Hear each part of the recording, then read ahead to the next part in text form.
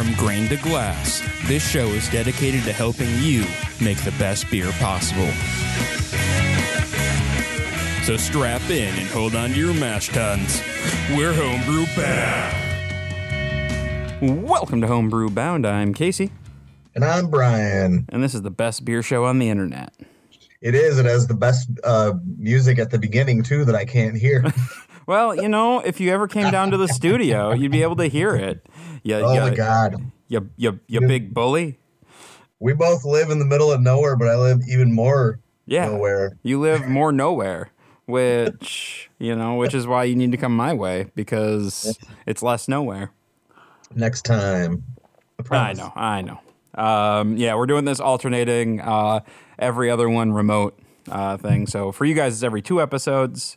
We're remote and then back in studio. So before we get too deep here, I want to give a big shout out to the American Homebrewers Association. They do a lot to support home brewing and home brewers, and now they support us.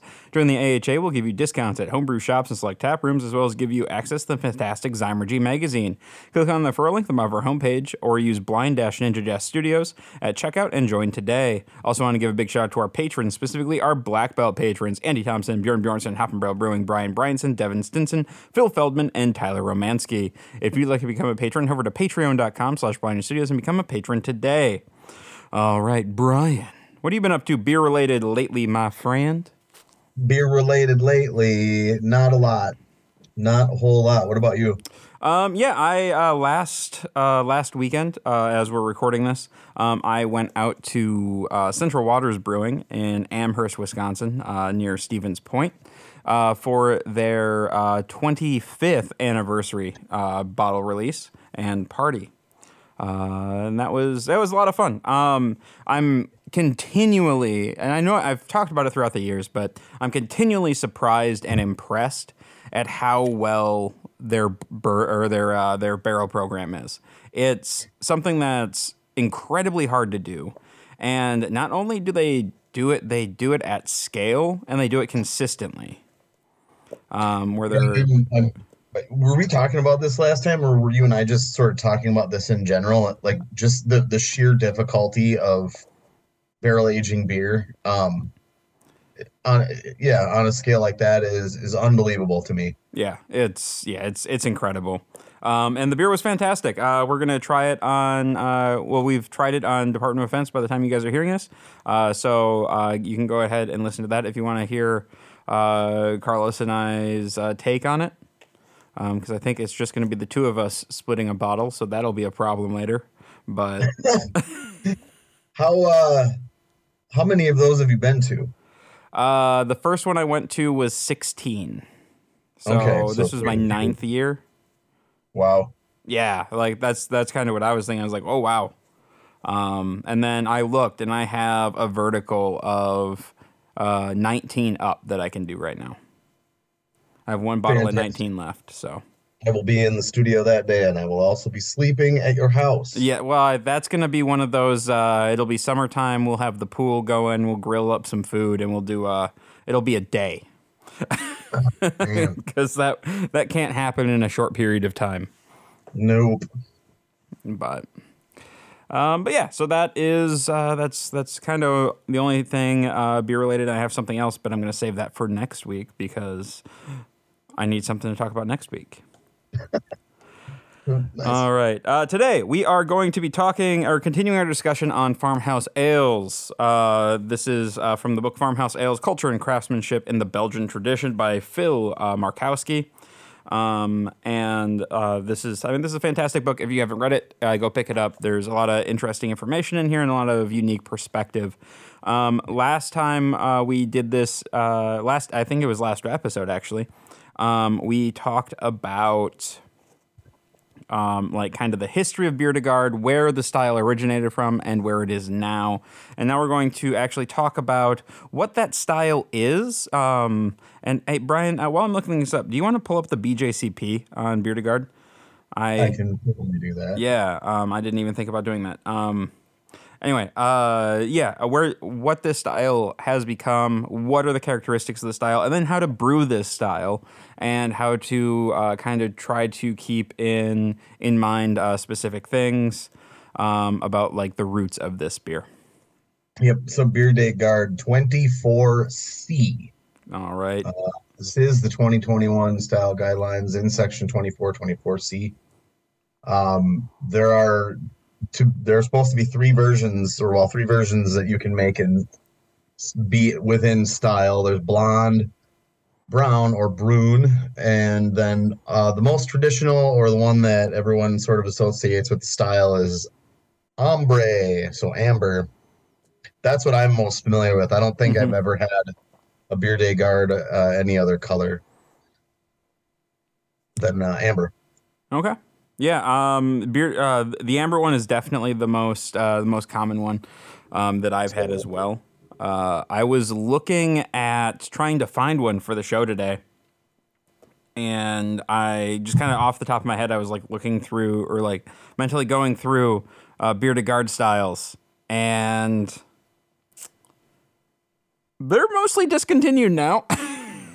Yeah, I was gonna say the only one I can think of is, do you think maybe New Belgium made one at some point, or Maybe the one that I remember drinking the most was Guard Dog from Flying Dog. okay, yeah, that makes sense. Interesting.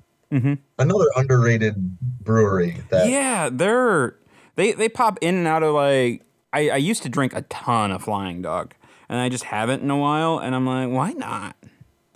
Like their Hefeweizen was primo.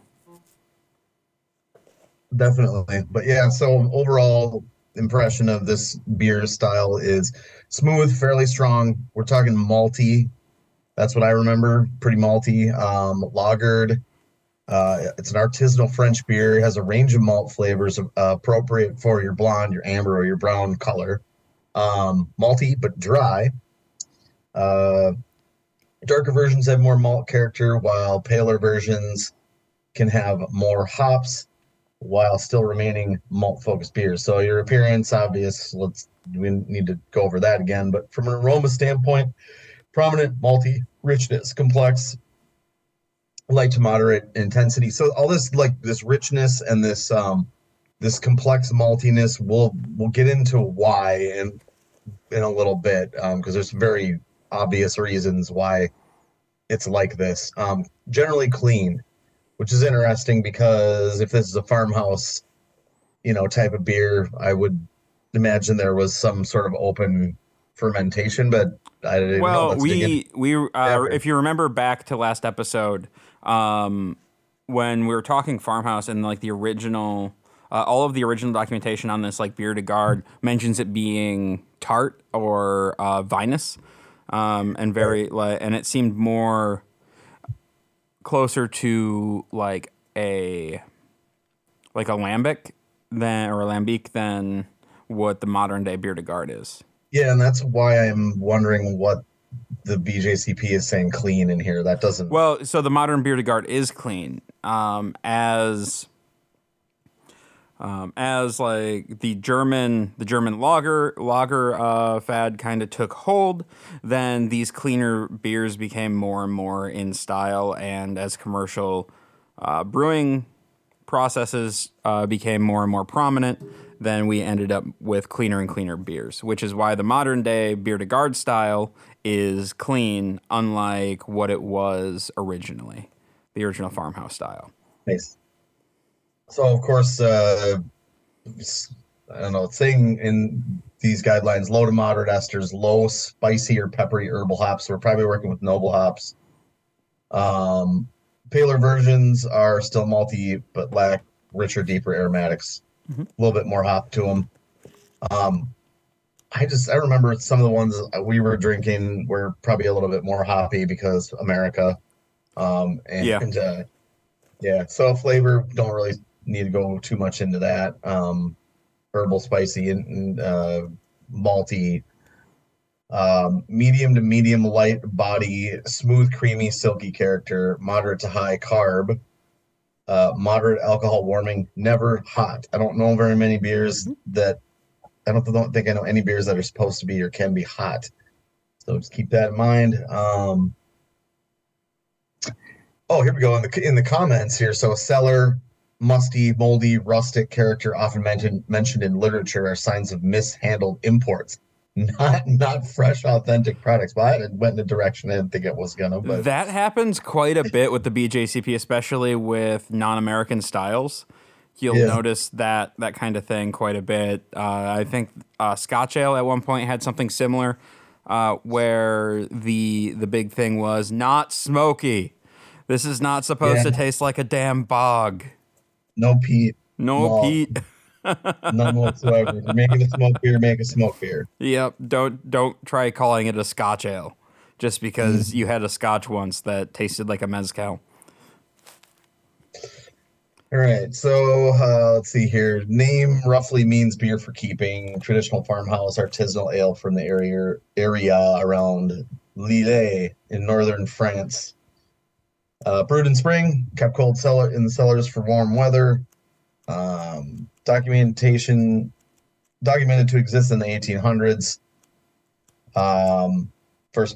Gin Lane is a prototypical modern amber lager version, first bottled in the 40s.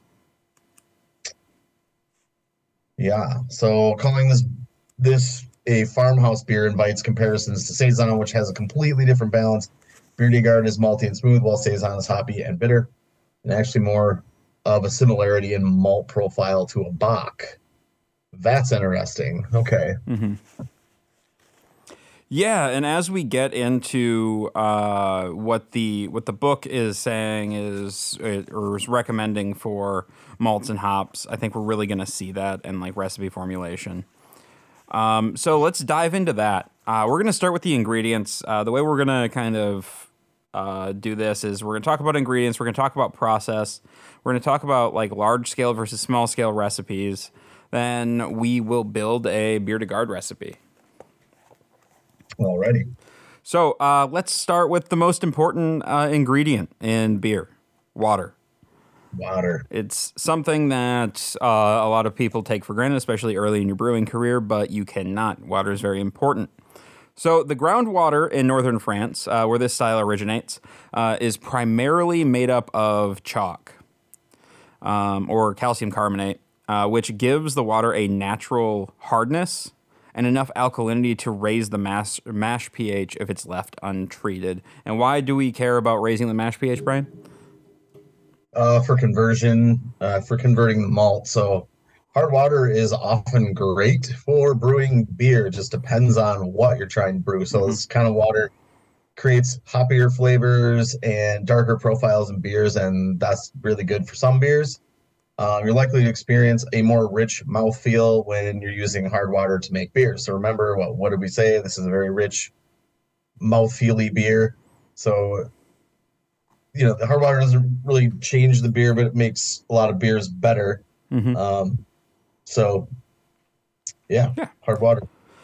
So there's a lot of accounts and stuff of brewers boiling the water for an extended period of time in order to get it ready for brewing, which at that point what it would do is it would precipitate a lot of the calcium carbonate out of the water.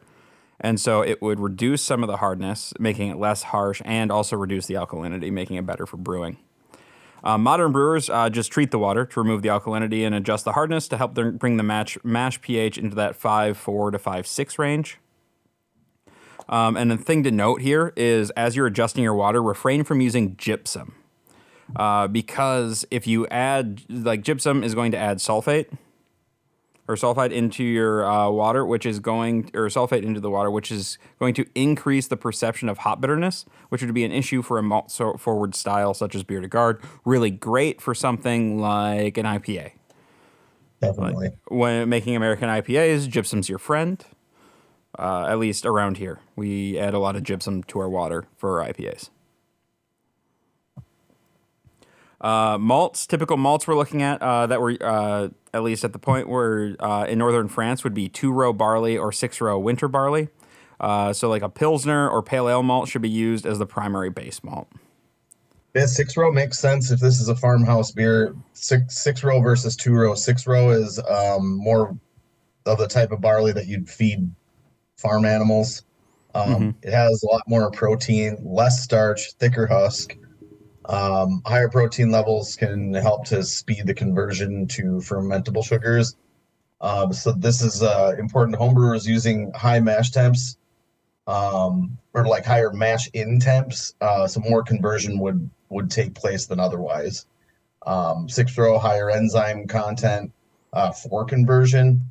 More enzymes means it can convert adjunct starches. So like if you wanted to put corn, which actually reading ahead in this book, they're talking about using corn grits as an adjunct, which is really interesting. So I mean, if you were trying to make a cheaper beer and sort of offset you could offset that by using 6-row and adjunct. And there's a lot of large breweries that actually use 6-row. And it's less expensive, which is also a good thing. Less expensive is always good. Let's see. Yeah, so Pilsner or Pale Ale malt should be used as the primary base. Hops. French hops are used if available, but because Germany's going to German, German hops are often substituted. Most commonly, Strieselspalt, Brewer's Gold, and Nugget. Good old Nugget. Yeah, they are the most available hops, especially in that region of the world, which is why they would be used. It's a cost issue, especially when we're looking at commercial breweries. A lot of things come down to cost. Hop character also should be subtle. The best examples have bitterness poised just at the threshold of balancing the malt sweetness. So we're looking at 18 to 25 IBUs. I know we've done an entire thing on how IBUs are bullshit, but we're still going to use that because we don't have a better idea. Yeast is actually fairly relaxed. There is an entire table of yeasts in this book that I kind of found entertaining because you can use an ale strain at lower temps or a lager strain at higher temps. Basically, we're looking for a somewhat restrained ester profile.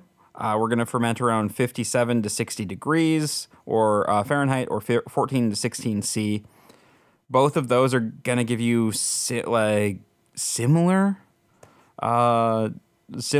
results. You're going to have slightly different ones, especially like lager ale, but you can essentially use any yeast is what I'm gathering.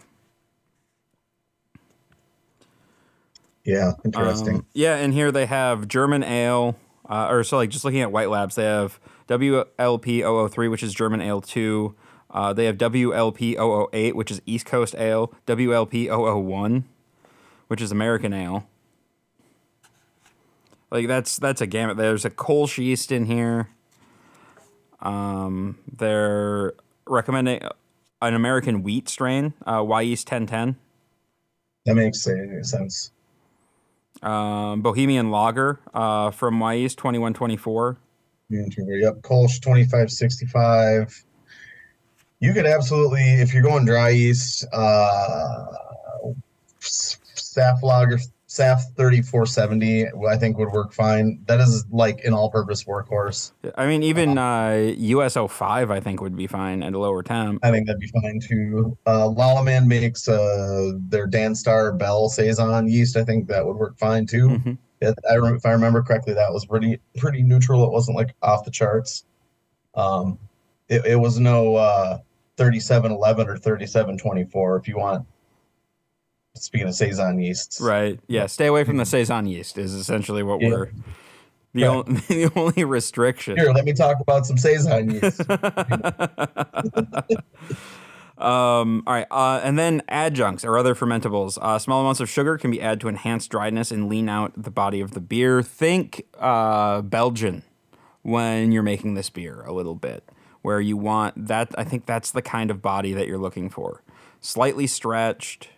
A little thin, not like super thin, but yeah, you want almost like that stretchiness, but with that malt backbone. Almost cider-like I say.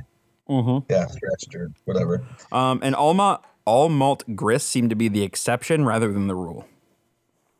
Okay. So we're talking about adding like sugars, or you mentioned corn grits. Really anything that's going to add simple sugars to like dry out the beer.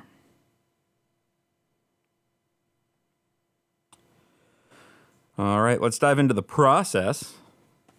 That's kind of our ingredient side. We're going to go into the process. So mash, especially for all malt grist, you want to mash for fermentability. What do we always say, Brian? More alcohol, less temp. MALT. Yes. So yeah, we want to be on the lower end, on the far low end. In the book, they even suggest like 147 as far as a mash temp for this, which is That's wild. That's super low.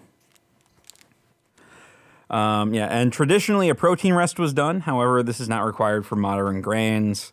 We've harped on that a few times. Yeah, that's true. So protein rests, they're just like a period of enzyme activity during the mashing when excess protein is removed, and then it becomes digested. It's typically a part of the series of temperature holds, arranged in like a sequence to make sure progressive digestion of beta glucans, proteins, and starches. You can do it at the beginning of the mash at a lower temperature. 113 to 131 is pretty common. 15 to 30 minutes. Sounds like a really long brew day, and everything is so highly modified these days, you don't need that. Yeah. But if you want to, you're going to get maybe a percentage point of efficiency out of it. It's not. Right. Yeah. Breaking down protein chains. Woo! Boil, how you heat the wort, like your heat source, and the boil time can subtly alter the color and flavor of the wort, getting us to that needed 10 to 15 SRM, which I found very interesting. So they recommend, if you really want to go at it, like if you really want to pull a lot of color from the boil, direct fire, like get that high concentrated heat spots and get that caramelization, and that's really going to turn the color of your wort. Kettle carm. A little harder to do with the electric element. I wouldn't say it's impossible, but I don't know if I've ever really noticed a huge caramelization using electric. Have you? I have not. And then the most important part of the beer to guard is the aging or the guarding of the beer. To many French brewers, this is the step in the process that defines beer to guard as the style. Guarding is a long, cold aging process. I believe it's also in other parts of the world known as lagering. And most say that 4 weeks is the absolute minimum. 6 to 8 weeks seems to be the most common range and how long to guard your beer. If you've experienced or had the opportunity, I don't know how many people out there listening do any lagering, but the longer, the better. And I know that seems very obvious, but in a commercial setting, you're shooting yourself in the foot tying up a tank for that long. But boy, does it taste so amazing when you can get out to 6-8 weeks like that. Oh my goodness, the difference is astounding. Well, that's a long time to hold up a tank. Like even 4 is insane. You're losing money. You're losing all of the money. So on a homebrew, again, I always say this: you guys are lucky. You get to do whatever you want. Yep.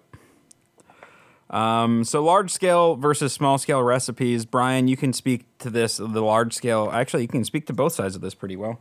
Oop, I unplugged my computer. Hang on. All right, we're good. So yeah, I guess if you kind of want to chat about this one.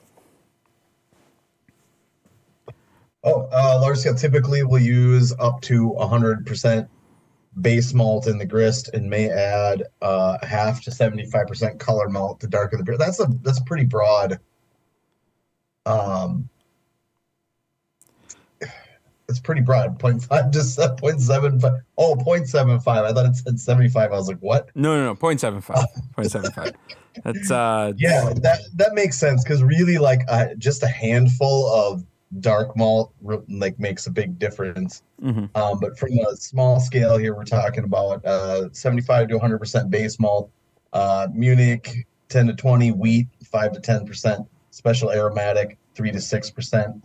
caramel Vienna or Cara Vienna, 2 to 4%, amber or kiln amber malt, 2 to 4%, 2 to 4% biscuit malt. All optional, but all very good choices.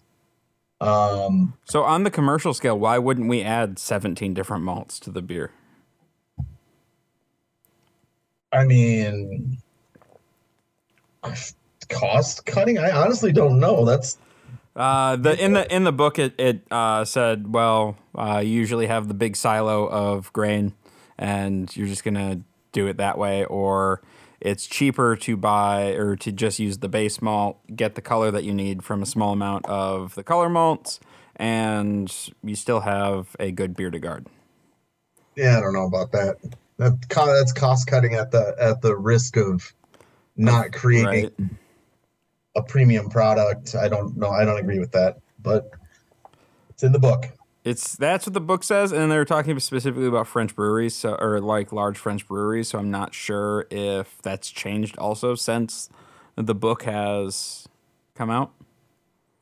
Yeah, I mean, I know we've talked about like scaling up recipes and stuff to the commercial scale, where like if they're using a small percentage of something, you try to get it like up to a sack or a half sack.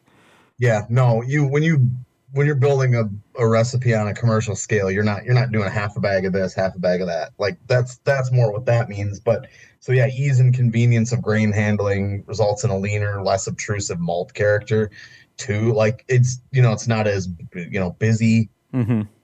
I guess is another way to do it. But yeah, I don't Yeah. know. I Oh, feel like if you're gonna make a traditional product, like just go just for do it. the thing. Do that thing. Just do the thing. All right, let me bring up the app that I should have brought up at the beginning of the discussion. Talking Brewfather. about building a recipe. Yeah, man. Yeah, man. I have my ideas. I love your ideas. Why don't you start stream of consciousing your ideas while I open up this app? I can do that. I was thinking that we should probably use a Belgian pale ale malt for base. Ooh. I think that is probably if we want to like make the real deal here. This is how I'm going to lay it out. So pale, like the majority, like 60 or so percent, pale Belgian malt, Dingemans, right? Dingemans, Uh, Dingemans. Dingeman, yeah, sure, whatever. I don't. I don't know. Maybe it's Dingemans. I don't know. And then I want to layer this up. I want to layer this up. I want some. We're making an amber, by the way, not blonde or brune. I want some Vienna malt. I'm definitely going to put some Munich. I love the idea of putting some aromatic in here, and I also love the idea of throwing some honey into the boil. I think that would give it that little bit of stretch, and get us that little alcohol bump, and like I said, stretch the body. Yeah, and then we're going noble hops in the boil. So I'm thinking, let's go with like your Tettnang and your Tower, but I'm not sure about placement quite yet and amounts. Maybe you could help me with that. Yeah. Hallertau, huh? Instead of Crystal Spalt? Spisselspaltz. Or Nugget or Brewer's Gold. I don't know. Yeah, I mean, if you want. I don't know the last time I brewed with Nugget. I was gonna say me either, but I seem to remember Nugget making a decent IPA. Yeah. Let's I do mean, Hallertau. I mean, that's yeah, the right Nugget. region. Yeah, that too. Like I was gonna say, Nugget is um more of a U.S. hop. Okay, so fermentables we have Dingeman's Pale and honey, and what were the other ones that you mentioned?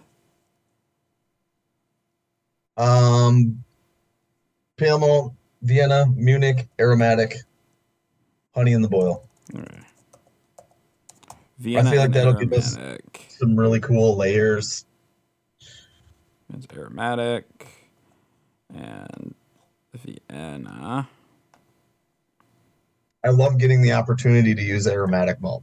You don't get to do it very often. No, it smells so good. All right. Ningemans has a Vienna. They don't. They have a Munich. I would probably just stick with Wireman if you can't Ironman. find. Okay.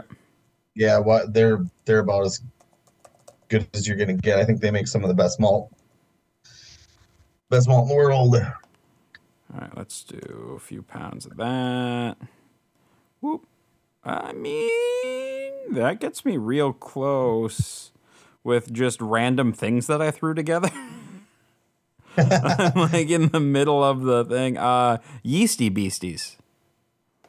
We can literally use whatever we want. Except we can't use Saison yeast. No saison. Okay, well, we listed off like 8,000. Yeah, we can literally use anything. So what's your favorite yeast that you don't get to use very much?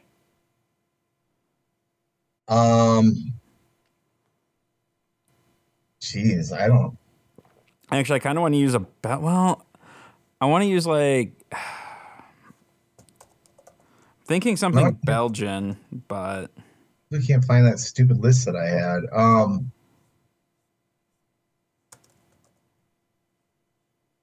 Yeah, maybe something Belgian. I don't know.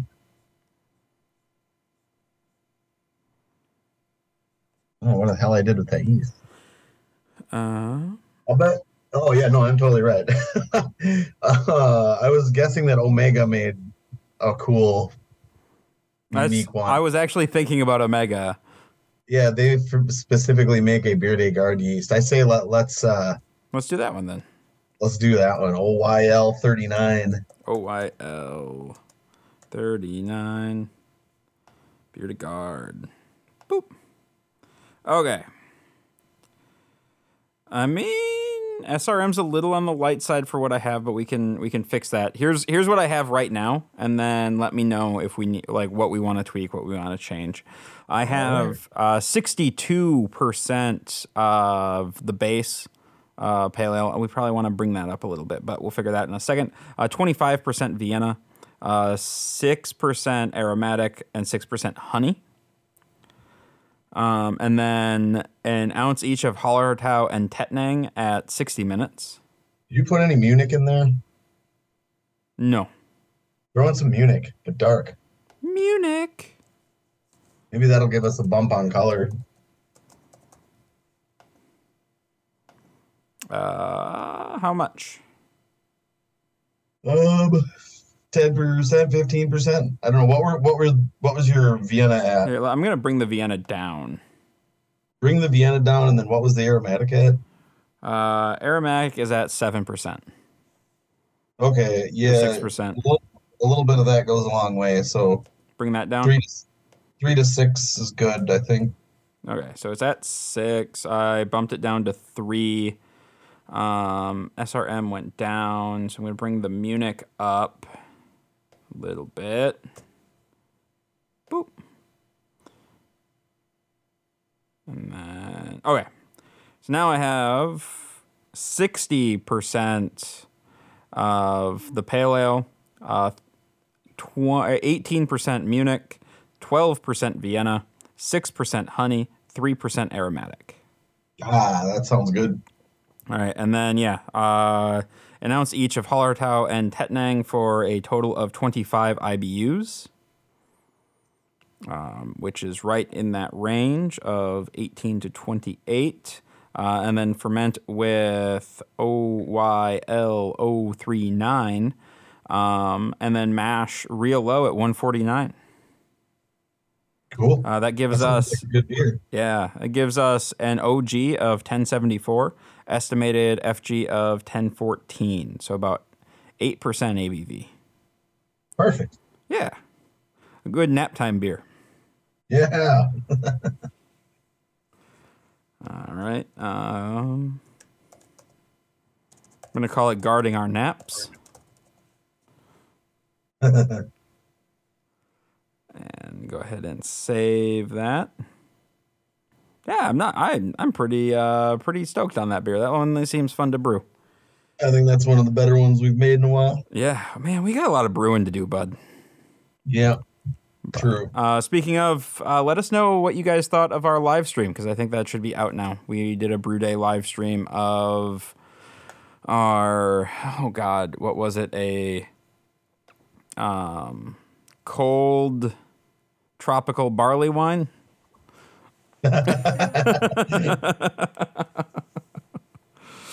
Yeah, so that's out now. And that is in fermenter, so we should be able to try that in the coming weeks. Cool.